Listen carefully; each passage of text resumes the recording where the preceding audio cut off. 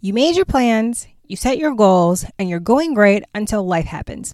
So what happens when you fall off the wagon, get run over, and then get drugged by your ankles for a few miles? Let's explore that today.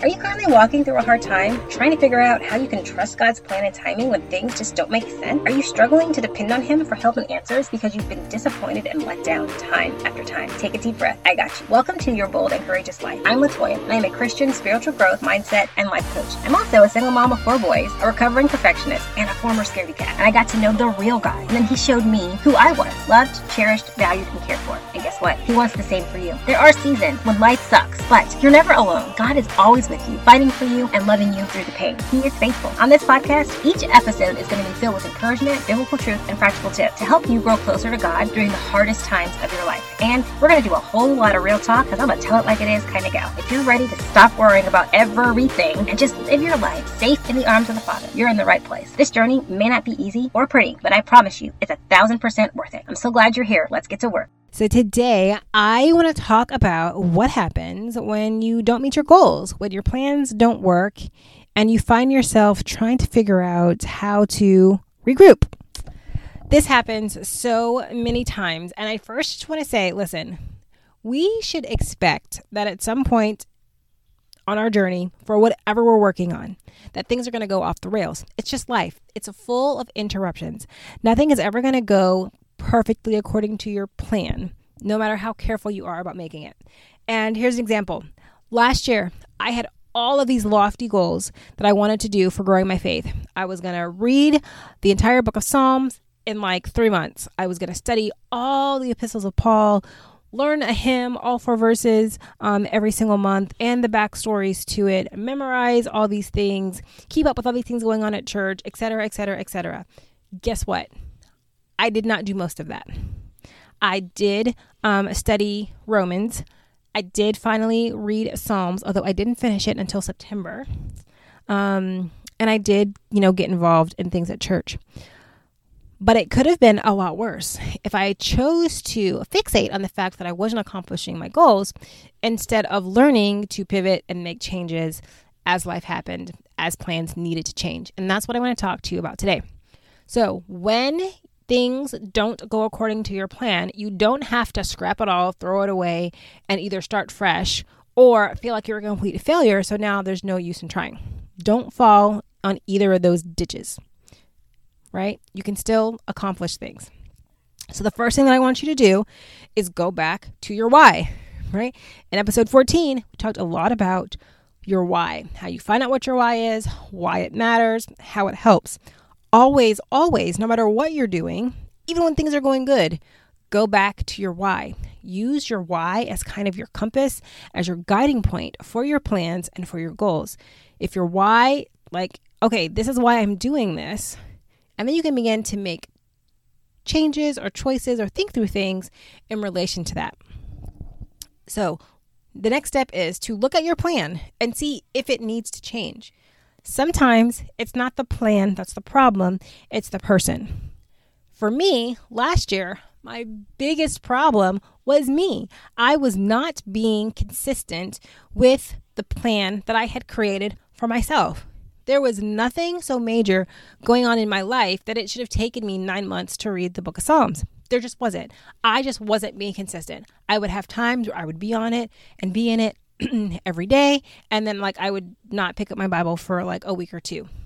Sometimes that's the problem. We need to look at ourselves. Are we the problem, right? Are we not being consistent? Are we not trying? Are we being lazy? Honestly, take a look and see if that's a problem. But also look and see if maybe it is your plan. Does your plan need to change? In the aspect of reading one book of the Bible in a few months, that plan was fine. I was the problem. But overall, big picture, my plan was the problem. I was trying to do too much. Just way more than I was going to ever be able to accomplish given my season of life and what was already on my plate. I was taking on too many things. I was setting myself up for failure. So once you've taken the time to look at your plan to see if you need to change, or if the plan needs to change, start outlining what those changes are. So here's what I did as far as my Bible time. I sat down and I was like, okay, I was trying to read the Psalms 3 days a week and then do an in-depth study and an epistle of Paul for the other days of the week, and it was too much. And so the change that I made was that I was only going to do one thing at a time. So I said, I'm going to just focus on reading through the book of Psalms. That was what the change that I made. And another change that I made, even in reading, was that I wasn't going to deep dive into the Psalms because that wasn't my goal. I just wanted to read the book. I wanted to enjoy the poetry. I wanted to read and kind of pray through those different chapters in the Bible. I didn't actually want to dig deep into the word. And so for me, that wanting to dig deep and highlight and color and cross-reference and all those things, it was getting in the way of me actually just reading it through and enjoying the poetry and the language and using it to pray like I wanted to. So I made those changes. And when I finally made those changes in the summer, because I'm hard-headed and it took me a long time to make those changes, I was able to finish reading the book. And then I picked back up my in-depth study. After that, I just wasn't able to, my brain wasn't making the switch, from reading to studying, from reading to studying. That doesn't work for me. I need to either just be reading or I need to be digging in deep. So that's the change that I made. But another change, I could have chosen to just scrap the reading plan altogether and stick to studying, or picked a whole new thing completely. So you know yourself best. You know your situation best. Look at what's going on and see if there's any changes that need to be made. And then the other thing that you want to do, if you need to, is ask for help. I know some of you probably just cringed in your seat at the mention of the word asking for help. I know. I struggle with that too. But sometimes the plan is fine. We're okay, but we just need a little bit of help. And I don't mean go out and broadcast your entire business to the world.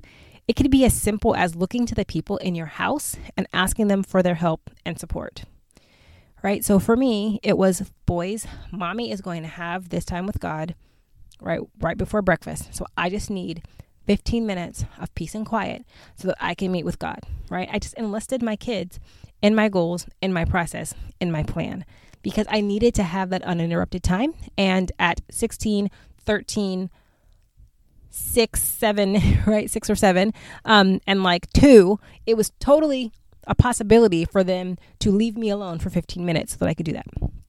So don't be afraid to ask for help. And look at the changes that you need to make.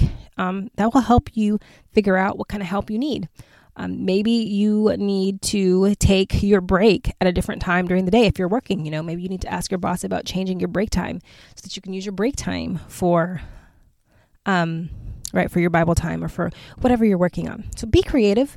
But yeah, you don't have to toss everything simply because, what you thought was going to work doesn't work. That's life.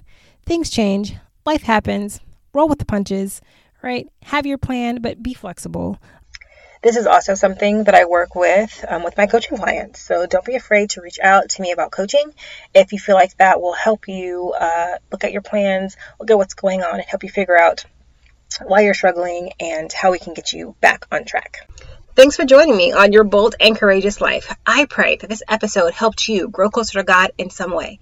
And if you were blessed and encouraged by this episode, would you consider sharing it with someone that you know who's walking through some hard stuff? And would you please leave a rating and a review in your podcast app? This is going to help more women just like you find this podcast. And it helps them to know if it's going to be a good fit for them. And it is such a blessing to me to know if I'm serving you well, so I can continue to do more of that. It means the world to me when you take a couple of minutes to do this.